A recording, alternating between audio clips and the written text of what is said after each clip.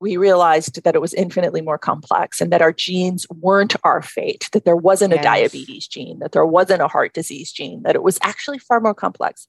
And when that realization took place, that catapulted us really firmly into the era of epigenetics because we got that the rubber meets the road with gene expression. And it's this interface, things that turn genes on and off, that we are at the center of, that our choices drive the epigenetic car. You know, how we live our lives, what we choose to eat, how we choose to behave, whether we choose to move our bodies, et cetera, et cetera. These everyday choices influence what genes are on and what genes are off. So as far as our quality of life, our health span, our lifespan, we are infinitely more in control of that journey than we've quite understood.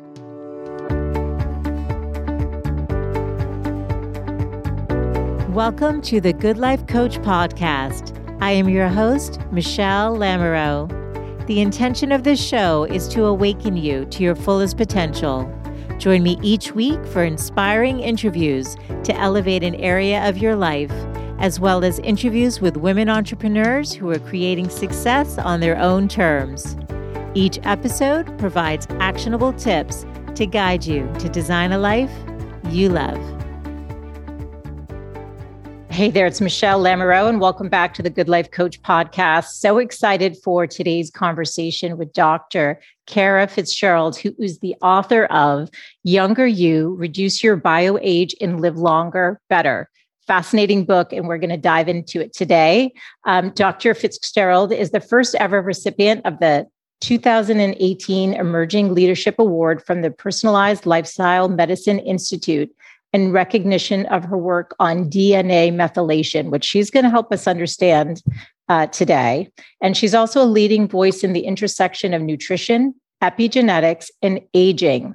Your work, Dr. Fitzgerald, has been featured in media outlets such as Prevention, Fast Company, MSN, Everyday Health, and many more. And you received your doctorate from National University of Natural Medicine, and you're on the faculty at the Institute for Functional Medicine and IFM certified practitioner with a clinical practice in Newtown, Connecticut. Welcome. Thank you for being here. It's great to be with you today, Michelle. I look forward to our conversation. I do too. And, I'd love to start. I've had other functional medicine doctors on, and I always find it interesting because I think that what I've seen is that many of them went down this path because they had something that they were trying to solve for that the traditional system didn't. And I was curious, is that your path, or what led you to this field? It's fun being on this book tour journey because I'm talking more about backstories, my history than I ever have before. And I did. Absolutely. So when it came time for me to really figure out, the conventional route of medicine, I was debating medical school, naturopathic. Actually, naturopathic medical school wasn't in the equation then. I was thinking about psychology. I got sick. I developed chronic fatigue. And so it was probably just before around I made those, I was working. It was really concurrent. So I was sick with fatigue and I was doctor hopping and no one knew what to do with me. It wasn't until I moved into a new apartment and my landlady, who was in her late 80s and lived well into her 90s, said, "You need to go see my naturopathic physician." And she sent me off to one of the oldest licensed physicians in the state of Connecticut. We've been licensing naturopaths here since the 20s. And his name is Dr. Jeff Class. He's a legend in our neck of the woods. And he got me better. It wasn't rocket science. He understood what was going on. He knew how to diagnose it. He prescribed a botanical combination product. He gave me some CoQ10 for some mitochondrial support, a few gentle dietary tweaks. I was in my 20s. I wasn't going to be, doing anything too heavy. Like, he had to meet me where I was at, and he did. And I got better. I just got better. I responded to it. I think he gave me some B vitamins as well, but it was a very simple, to the point protocol that worked. And it was right at that decision time for me. And it was a no-brainer that this was a medicine that not only was effective for me, but that I started to really develop some passion around. Wow. Okay. Yeah. So you decided not to go to medical school, or is functional medicine integrated with it? How does it work? So So I became a naturopathic physician. Many, perhaps most functional medicine doctors are MDs. Yes. So they went the traditional route and then they transitioned into functional training. Yes. So I started out as a naturopathic physician. And then after I completed my ND, and actually I did a postdoc in laboratory science as well as a residency in integrative medicine. And then concurrent to that, I went to the Institute for Functional Medicine and did my postgraduate training specifically in functional medicine, and then became certified as a functional medicine physician. So, so I did my professional training, and then went into functional medicine. That's what we all do. It's a postgraduate training. It's a postgraduate training. I think there are some programs offering it. There are some residencies offering, a rotation in functional medicine. It's slowly entering into the broader education model. Yes. But for the most part, we're getting trained as postgrads. Yes. And I'm somebody who's very optimistic. I do hope it's the future, because there's, just like you said, with your chronic fatigue, there's so many things that aren't getting solved for when you go. And it's nice to know that there's people like you out there who are getting to root cause. In your book, you have, through your clinical practice with working with clients, and then through the research that you did, you were able to reverse biological age by a little over 3 years in 8 weeks, which is incredible. And I think a nice place to start is just understanding the role of epigenetics. And this might be a word that people don't understand or know much about. So can we just start with a foundational understanding of what epigenetics is and how it played into the work you did and the research? Yes, absolutely. Yeah. And stop me and ask any questions that you need to clarify, because it's a complex area of science. Yes. So epigenetics, if you break the word down, epi, above, genetics, your genetic material. So above your genetic material. So this is the science of studying what regulates gene expression. So what turns genes on, what turns genes off. Epigenetics is the field that studies that. One of the chief, so it's complex. There's a number of different epigenetic marks. There's many different ways we regulate gene expression. Yes. One of the best studied and arguably most important ways that we turn genes on and off is via something called DNA methylation. So if you can imagine a double-stranded, DNA, strand of DNA, you can just imagine these red lollipops. This, in the scientific literature, they denote a methyl group as basically a red lollipop, and you'll see a bunch of red lollipops on a region of a gene. Yes. So that means that DNA methylation is inhibiting the expression of that. Those red lollipops sort of block transcription of that gene, and that gene is inhibited. Conversely, if there's just a few lollipops or no lollipops, that gene's able to be turned on and transcribed. So it's one of the chief ways we regulate gene expression. You and I were talking about the Human Genome Project, actually, when we were chatting before we hit record. Back in the day, when we mapped out the human genome, scientists thought that was the Rosetta Stone of chronic illness, right? We really thought we would find 1 or 2 genes associated with diabetes, 1 or 2 genes associated with heart disease, with dementia, et cetera, cancer. Like, we would really figure it out. And it was, I think, revelatory that, in fact, we realized that it was infinitely more complex, and that our genes weren't our fate, that there wasn't a diabetes gene, that there wasn't a heart disease gene, that it was actually far more complex.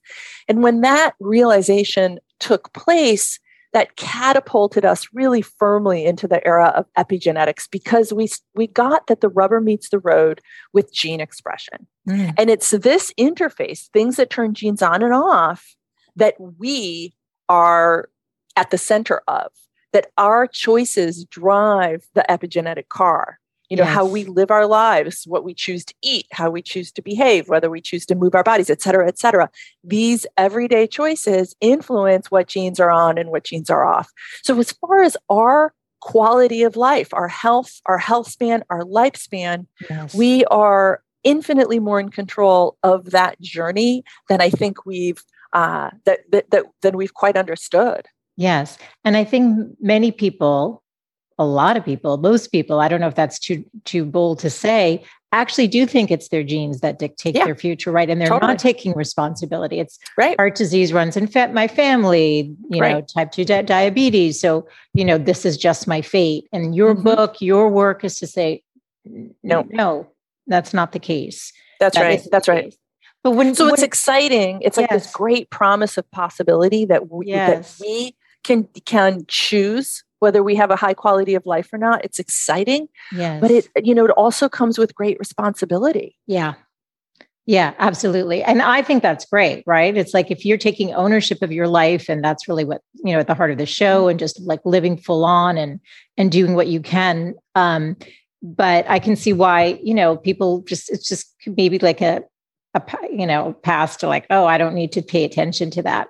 When you talked about gene expression being turned on and off, are there some that you want on and some off? Yes. It's the prevention. This plan is really the prevention of not turning on the ones you don't want expressed. Is that right? Am I understanding it, or am I oversimplifying That's the goal. Yeah. So as we age, our DNA methylation patterns get really wonky, to be scientific about it. Okay. We start to turn on genes we don't want on, sort of disease-promoting genes, pro-inflammatory genes. We start to turn off protective genes. And I think what's extraordinary about it is age is the biggest risk factor for chronic diseases. And it is a far greater risk factor for lung cancer than even smoking, just to put it into context. Aging is the biggest risk factor. And when you look at gene expression, the gene expression patterns in something like cancer, so when you look at the epigenome, when you look at DNA methylation patterns in a tumor microenvironment or in a cancer cell, it looks like it echoes what aging itself looks like. It's really kind of crazy. So yes, the goal of our study was, the fundamental question was, can we turn on a more favorable DNA methylation pattern in our participants using this diet and lifestyle intervention? Yes. And every piece of the diet and lifestyle intervention was around, we had evidence behind it as supporting favorable DNA methylation, favorable gene expression. So we brick by brick built in intervention specifically to optimize epigenetic expression. Yeah, it's so exciting. It's pretty cool. I know. This is cutting edge. This is exciting. It is. It's really cutting edge. I didn't know at the time that we designed our study. Yes, I was focused on the cancer epigenetics. I was actually really blown away by what was happening. A lot of science was coming down the pike, and we designed this program with my nutrition, our founding nutrition director, Romilly Hodges, and I worked on this, and we used it in clinic practice for years before we researched it. But I designed it with this understanding of what cancer epigenetics looked like and how a diet and lifestyle program could potentially address that. It wasn't until we were researching it a handful of years later that I understood that that biological age, which is measured by looking at these DNA patterns, could be potently influenced by what we designed. That biological aging is measured via changes in DNA methylation, and it's also thought that the root cause of biological aging may be housed in DNA methylation. So it was almost like an extraordinary stroke of being in the right place at the right time, that we had this helmet on around DNA. We were thinking about DNA methylation originally for cancer, but in fact, it actually was much more, the implications of what we had designed were much more broad than simply cancer. Yes. It goes to the heart of aging itself. And so the first study that in our research, the first finding that we turned to was biological age. So did we change it? And we have other findings, there were other findings in the study that are pretty cool too. Yes. But it was extraordinary for us to look at DNA methylation at baseline and then after the 8 weeks and see that we had reversed it by over 3 years in our participants as compared to our controls. And it's huge. It's really extraordinary. And it got a ton of attention because it's still the only study of its kind to show this, but it was certainly, when we published it in 2021, it was the first study of its kind for sure. And there have only been very few studies thus far that have shown bioage reduction or reversal. The first one came out in 2019. This is a very new area of research, and it's just, I'm just absolutely thrilled and grateful to be a part of this conversation. To be able to participate in this investigation of, improving biological age. Yeah, it's super exciting. And I'm grateful for the work that you're doing and continue to do.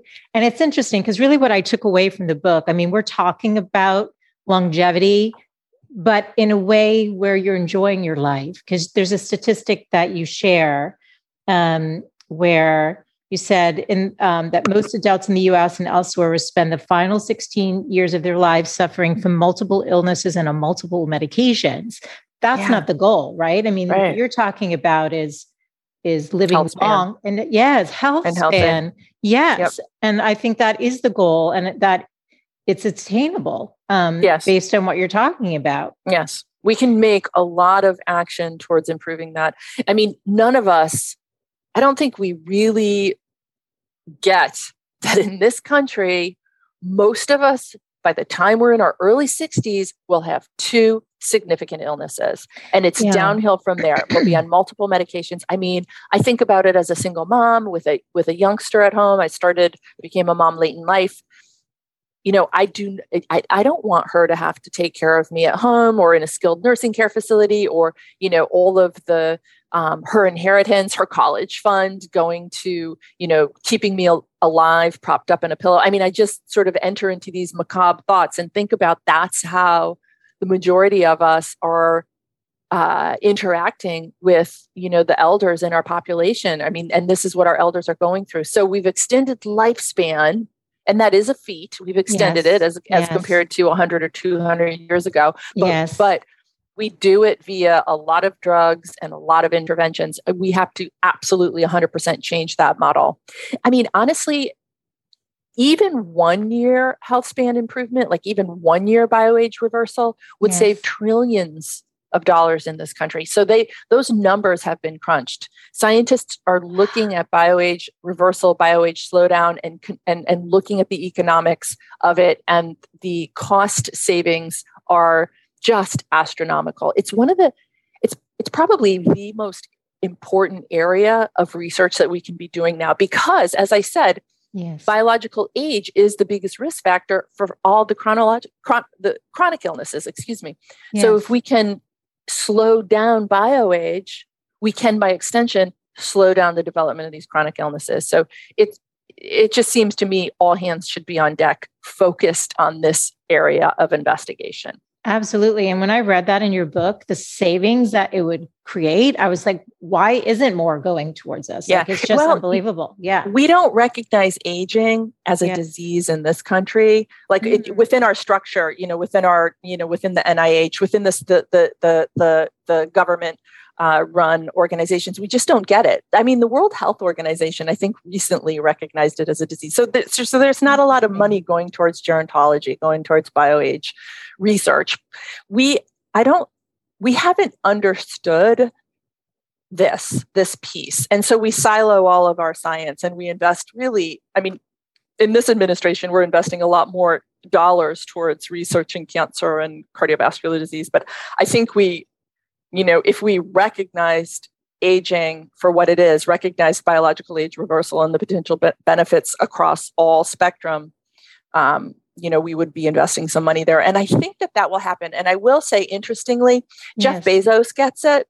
Huh. And he gets it. He gets it because he's in his mid 50s, I think. I think he's maybe a couple of years older than me. Yeah. And he is all over investing billions of dollars into biogerontology, into aging research. He started a laboratory recently called Altos. Huh. I think I think it's in San Diego. I think it's in your neck of the woods. And then there's an Altos lab in Asia, and there's an Altos lab, I think, just outside of in Cambridge, where University of Cambridge in the UK.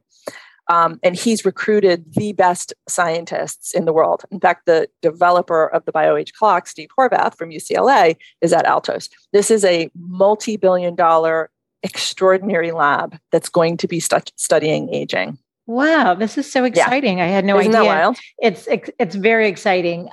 Help me and the audience understand, because you talk in the book about chronological age versus biological age. I think that distinction is important in terms of the conversation that we're having. Can you just unpack that?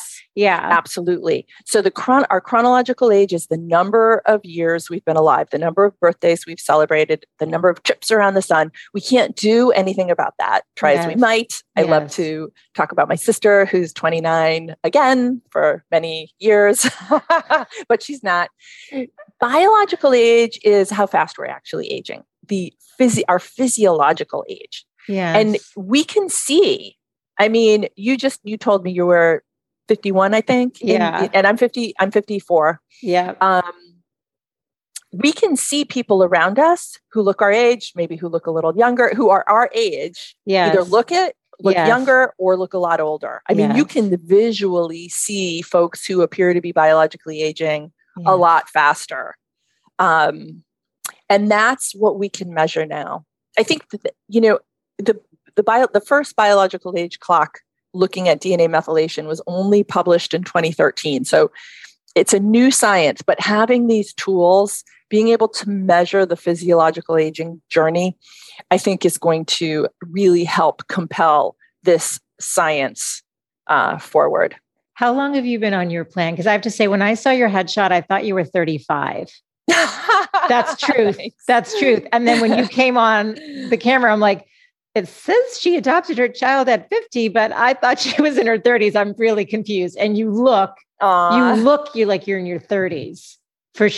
Truthfully, I mean, you look so young and radiant. So I'm just wondering, like, how long? I mean, you were the poster child for your book. Like, it's like, look at you, and then and not intentionally. It's interesting. I am getting older. I mean, I'll be 55 and in 2 weeks, less than 2 weeks. Yes. So I mean, I'm getting older. I can see my body changing. I don't want to feel too much pressure around it, but I do of course I appreciate hearing that. Yes. I've been doing our program to varying degrees of compliance since we developed it. And most recently, as we were writing the book, in doing our study, I've been very dialed into it. So I've been thinking about this for a long time. I will admit that I'm not fully in the intensive. So there's the 8-week intensive that we did in our study. And I think we should all be doing that. But I do layer in a little bit. Like, I'd be lying if I didn't say that I like a little bit of cream in my coffee. There are some things that I do, but foundationally, I follow, what it is that we used in our study and what we prescribe to most of our patients here. I have nutrients that I take, and I cover those in the book. Like, I'm a huge fan of taking a little extra curcumin. I'm just actually looking at my nutrient stash here. There's a Himalayan tartary buckwheat. We've got a couple of recipes in the book. And I talk about the supplement, Himalayan tartary buckwheat supplement. I use that. And so there's a handful of things that I talk about. So, but yeah, I do adhere to our plan as I think I say in the book, as if my life depended on it, because I want to be here. I want to be strong. I want to be available for my kiddo. Yeah, I hear that. I mean, I had my daughter at 38, and it takes. I think sometimes about if I had her in my 20s versus when you're older, and there's certain things you start feeling in your body at a certain age, and you think, I better pay attention, because I don't want to be one of the statistics down the road. I don't either. Yeah, right. That's right. So, absolutely, 100%. Well, let me ask you. There's so much that we could unpack here. There was a part of what I read that I found really interesting, and I've always wondered about it. You talked about your ancestors coming from Poland.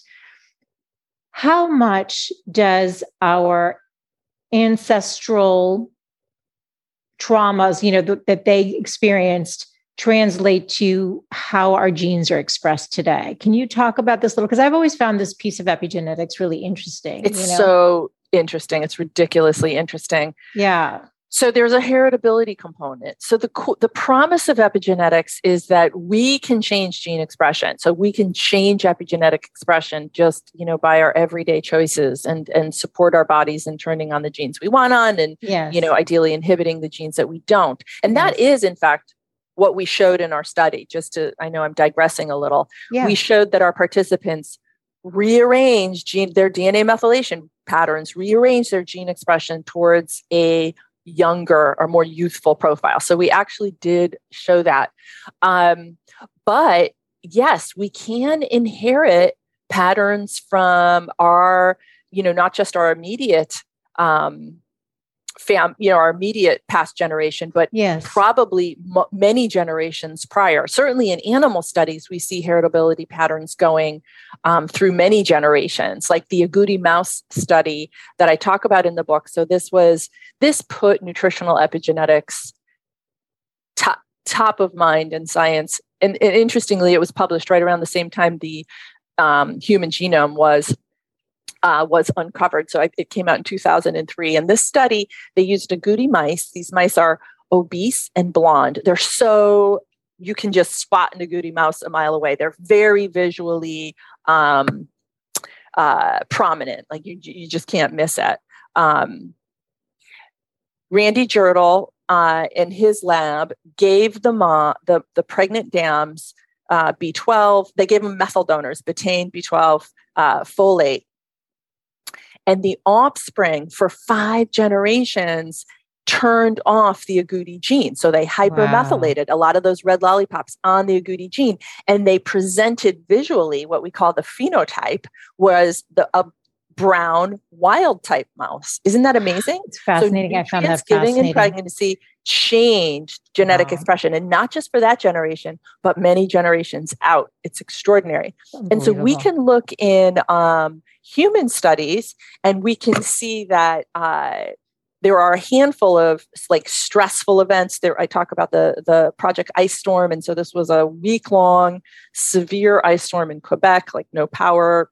People were cold and isolated. Women who were pregnant during Project Ice Storm gave birth to kids who had higher rates of autism, higher rates of asthma. So there was, and it was based on their experience of psychological stress and physical stress, so both or either or.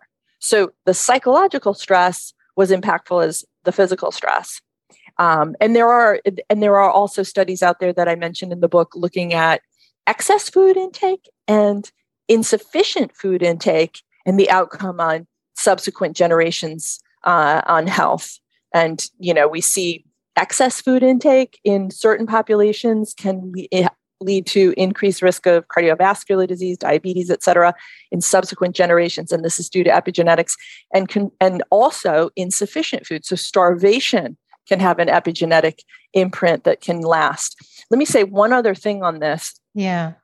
So psychic stress or total life stress, post-traumatic stress, all of that can influence gene expression.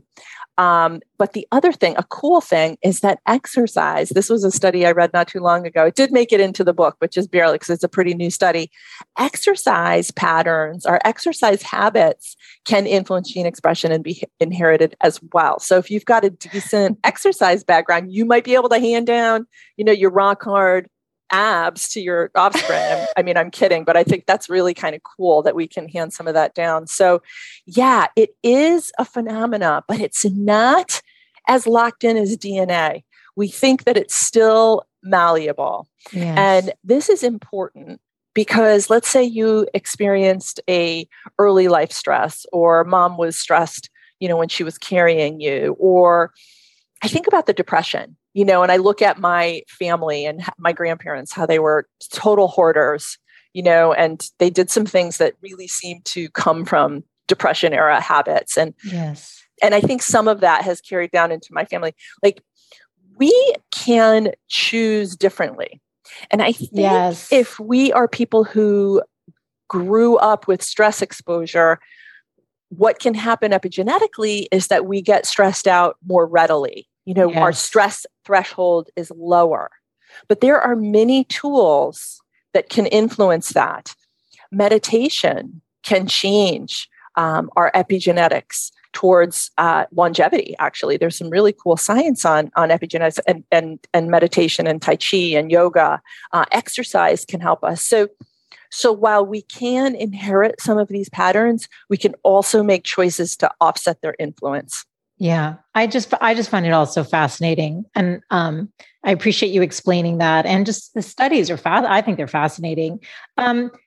Back in the day, I remember like once hearing on Dr. Oz or something like, "Oh, you need to measure your telomeres." How are we measuring our biological age? Like, what are you looking at to determine somebody's biological age? You're measuring DNA methylation patterns. It is, okay. And we do it in blood. We can do it in saliva. Those are the two main specimens. In our study, we use saliva. We have an app. We're continuing to study actually in the app. We have some early data on women, which is awesome. Yes. Because this study was men, right? The study was men. It was a pilot study in men. I got massive pushback. Yes, exactly, because of hormones. But I want to say that we've got a new cohort of 7 women. So it's small. It'll grow over time. And these women, middle-aged, same age range, did actually a little bit better. Great. Yeah, it's pretty cool. They did great. But yeah, so we're using the blood as a specimen, and we're looking at those red lollipops. Okay. But is it like telomeres is different? So telomeres, once upon a time, telomeres do shorten with age, but they are, I don't know that they're as fundamental to the aging process as we once thought. Yeah. They correlate with age much less rigorously than DNA methylation biological age clocks. So DNA methylation bioage clocks have really supplanted telomeres, although we haven't shut the door on them. In fact, you can measure DNA methylation patterns that will give you an idea of telomere length. So we can look at DNA methylation associated with telomeres, and this DNA methylation pattern associated with telomeres is more reliable than the direct measurement of telomeres. I know it's kind of confusing. Well, you can't go to your doctor and ask for it anyway. They won't give you a telomere blood test. Can't get a telomere. No, and they're not going to do that. Methylation yet. Yeah, and you can't either. But what are you? Because you mentioned homocysteine. Like, is there something? If somebody was curious and wanted to know, I know you list some blood work that you recommend. There's a table in there. Is that what somebody would be looking at, or? I would start. There's a table of labs that I recommend that are basic and that any physician should be able to order, or nurse practitioner should be able to order. And a lot of those are just going to be obtained on your annual physical exam. So people should be able to look at them, look at the optimal ages that I've listed, and see whether it appears like they're aging, well, or they might be aging a little bit faster. So you can use those standard blood biomarkers. In the book, we also have, as I'm sure you noticed, a biological age subjective assessment or self-assessment. And you can take that as well. Yeah. In the very back in the resource section, I talk about where one can obtain a DNA methylation bioage clock if they want to. It's always interesting. Yeah. I don't know. I like totally data. Interesting. Yeah, I like data. Well, we will know our bioage at some point. This will become standard of care. So we'll know what our lipids are, we might know our blood sugar, and we will know our bioage. And we will be putting attention towards what our bioage is. I mean, there's just no doubt in my mind that this will be standard practice. Absolutely. Well, talk to us about DNA methylation. Now, we've talked about it a lot. So just what does that specifically mean, and how is this impacting our biological age? So again, DNA methylation influences what genes are on and what genes are off. Mm-hmm. Okay. Yeah. And in scientific literature, a methyl group is just a carbon and 3 hydrogens. Yeah. There's a methylation cycle in our body where we're making these carbons and 3 hydrogen compounds, like all of the time, like in every cell in the body almost. We're just busting out tons of these methyl groups. Yeah. They actually have widespread influence. They regulate all sorts of stuff in our body. They help us detox molecules. They help us make hormones. They help us metabolize hormones. I mean, just really important fundamental physiological processes in the body we engage in by putting methyl groups on and taking methyl groups off. Yes. At our genes, at the level of genes, we put methyl groups on to shut a gene off, and we pluck them off or inhibit them when we want that gene to be on. So methyl groups on a gene turns it off. Methyl groups off of a gene will enable it to be on. The methylation cycle requires a lot of nutrients. It requires B12. So when you think about taking B12, a big reason is because of this methylation cycle. B12, folate, betaine found in beets, even DHA, the fatty acid, can help regulate the methylation cycle. Magnesium, zinc, potassium, B6, NAD, which is a compound from niacin. So a lot of the nutrients that we're ingesting that we know are good for us, but we're not sure why, play a role in the methylation cycle that enables us to put the methyl groups on DNA. But there's another really important. So anyway, let me just say that the diet we designed is packed in these nutrients, just packed. Yes. And then there are phytochemicals, EGCG in green tea, quercetin found in onions and others, resveratrol in grapes and other nutrients, luteolin in tomatoes, or sulforaphane or DIM in cruciferous. So there's these phytochemicals that seem to direct where those methyl groups go, perhaps helping them be placed on genes we want off. So does that all make sense? And so our diet is also packed with those nutrients. Totally. Now, if anyone, I've been to functional medicine doctors and stuff, I'm just curious, are some people not able to methylate? And I've heard, and I have no idea what the MTHFR, and I think you talked about one client who came in was like, oh, I have this gene. Is that an indication that you have a methylation issue, or is there a way to know that you have a methylation issue? Well, let me just say this. Yeah. It's such a fundamental player. I don't know that I would say, we wouldn't be alive if we had a hardcore methylation issue. Yeah. We wouldn't be born, but, like in terms of absorption of certain vitamins, let's say like B12, for example. Yeah. So I'll say a couple of things. As we age, we methylate less efficiently. Okay. So there's something called global methylation. And this again is related to DNA, but global methylation as we age is the volume is turned down. We're less efficient. Why is that? Is that because we're not absorbing, as you said? Is that because, our cells are slowing down and less efficient? Is the methylation cycle more sluggish? Are we using some of the nutrients for other reasons? As we age, we know that we methylate less efficiently. Very importantly is that not only do we methylate less efficiently, we actually start to become imbalanced. So we will hypermethylate genes that we want on. So we'll shut down important genes that we want on as we age. So going back to cancer again, that's what we see. We turn off genes that protect us from cancer as we age. So we shut them down, and then we turn on genes, that are damaging and pro-inflammatory to us. So on one hand, net methylation drops, but in fact, what actually happens when you zero in a little bit more closely, you see that it becomes really wonky and imbalanced. So we need more than to just turn up methylation. We have to be more precise and careful than that. We need to sort of direct how methylation is happening. Okay. I find it interesting because, so you list 10 key foods that for methylation. Yeah. Well, they're epinutrients. So they're nutrients for the epigenome. They're not just methyl donors. So they're not just pushing methylation forward. Yes. They're supporting methylation and balancing it. It's for the epigenome to balance. Mm-hmm. Okay. Mm-hmm. Okay. Yeah. So for example, like the reason I was even asking this, and I don't want to make it about me, but I know other people probably have this. No. For whatever reason. About you. Okay. Well, it might be useful because I find, so top 10 foods, like you talk about pumpkin seeds, sunflower seeds, sesame seeds, spinach. I get cold sores.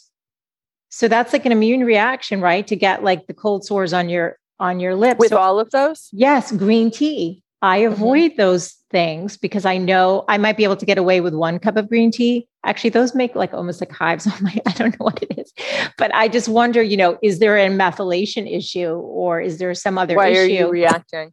Yeah.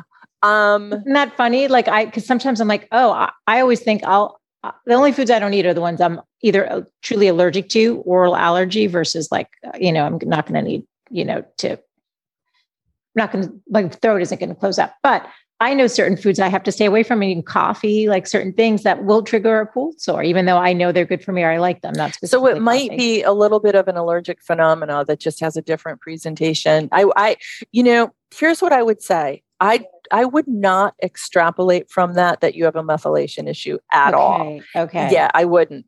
And if you go to, I think it's page 407, it's towards the end of the book, you'll see this extraordinary nutrient appendix. Yeah.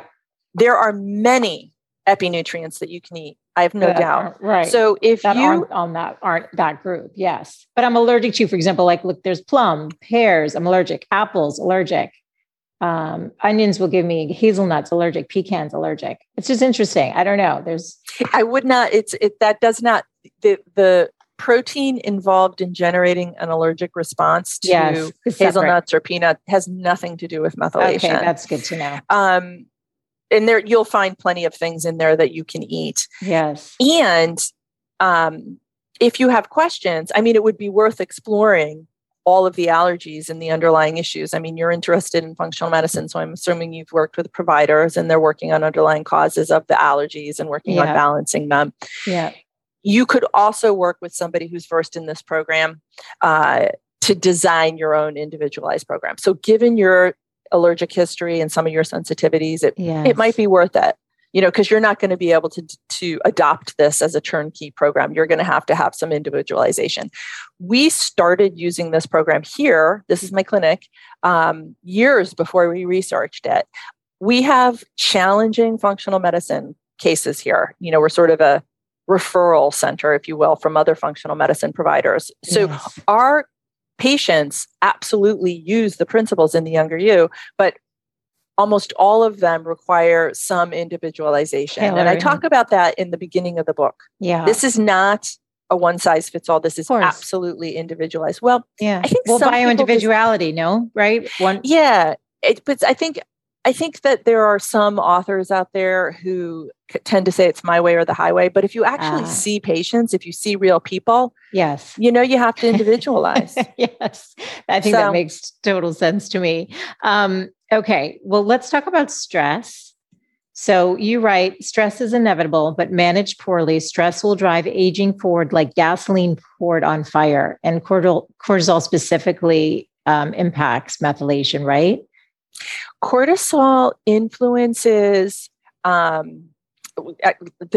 are 25% of the genes on the biological age clock that we used are influenced by glucocorticoids. Of course, the number one glucocorticoid is cortisol. Okay. So I wouldn't exactly say that cortisol influences methylation.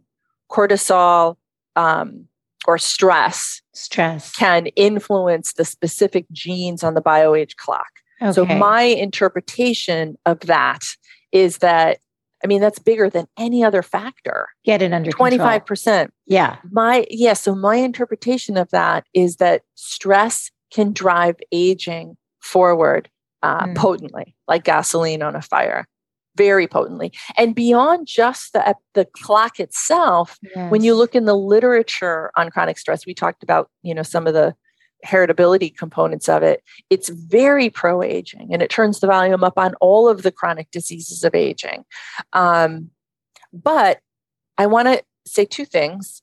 Some stress, obviously, is helpful. It can be very motivating. Yes. And like the stress of exercise, the stress of a reasonable amount of exercise is actually turns our body on physically in a way that's very beneficial. So a little bit of stress is good, but the toxic stress that we tend to steep in this country is pro-aging.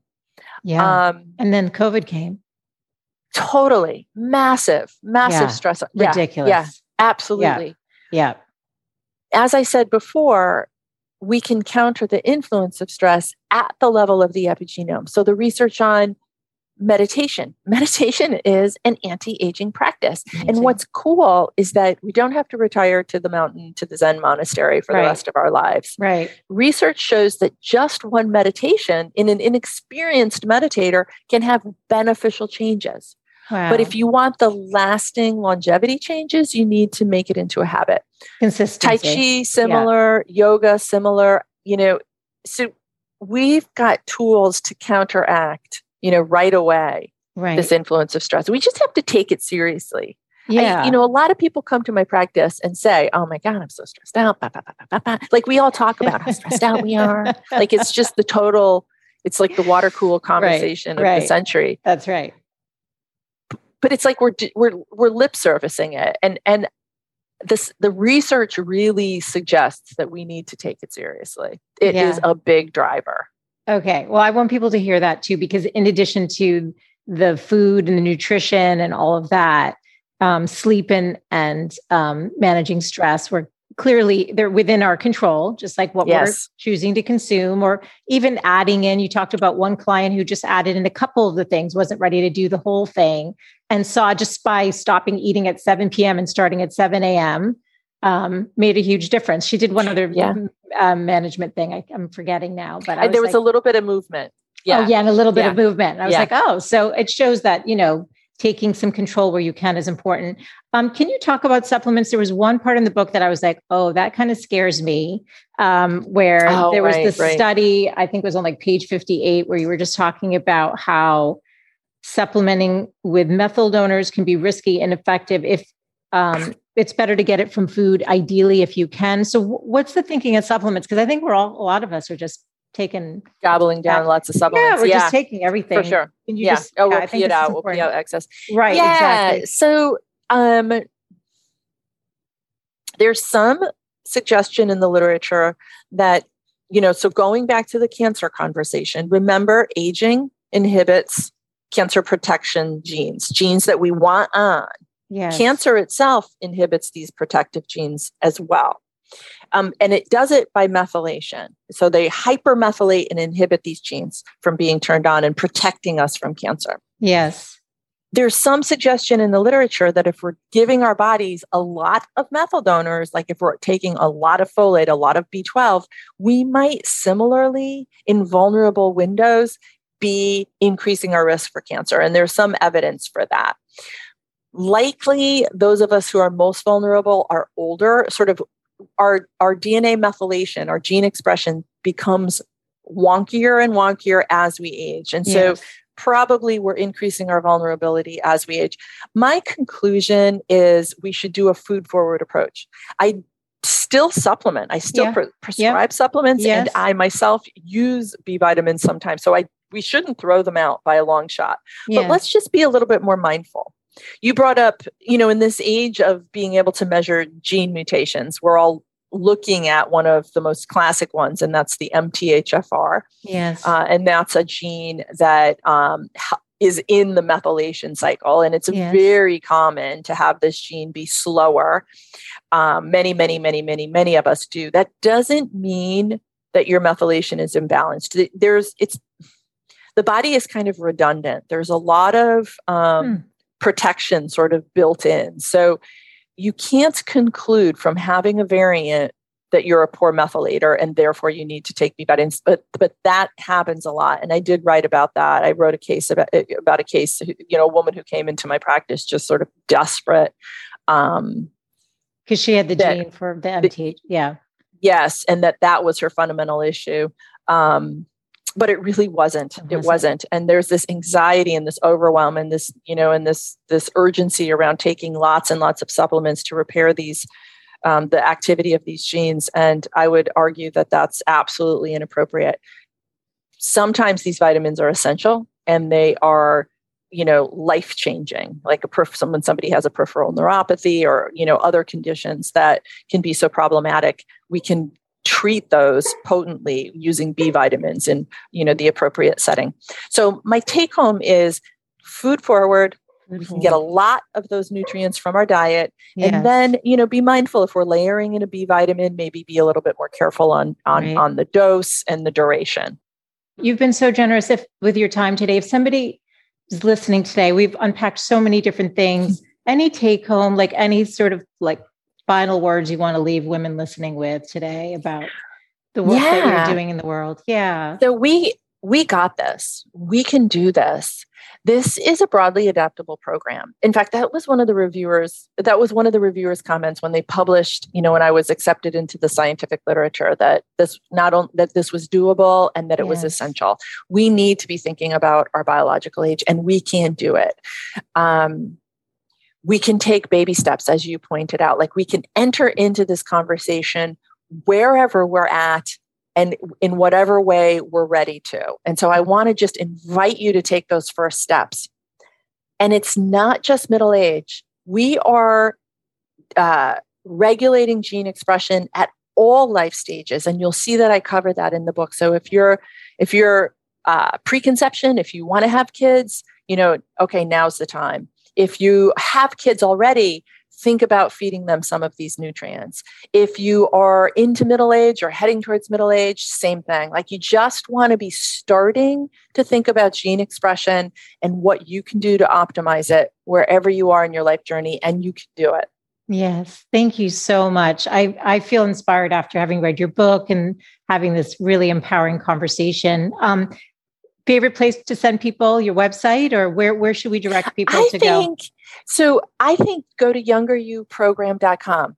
Okay. At Younger You Program, you will find the book. You'll find a link to the app. You'll find the biological age self-assessment. Yes. And then you can get over to my clinic. My clinic, the drcarafitzgerald.com, is a clearinghouse of my podcast and blog and the clinic resources, et cetera. Like, there's a lot of stuff there.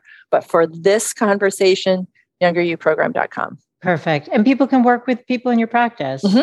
Yeah, absolutely. Yes, the open. Nutritionists we used in our study are part of my clinic here and part of the app. So yes, you can access just really extraordinary humans here.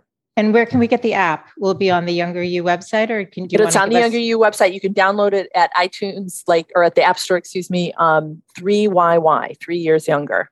That's what it's called. 3YY. Okay. I'll list all of that on the show notes page at thegoodlifecoach.com. Yeah. And thank you so much for your time today. You've been fantastic. Such a pleasure connecting. Really great connecting with you. Thanks for inviting me on. Thank you.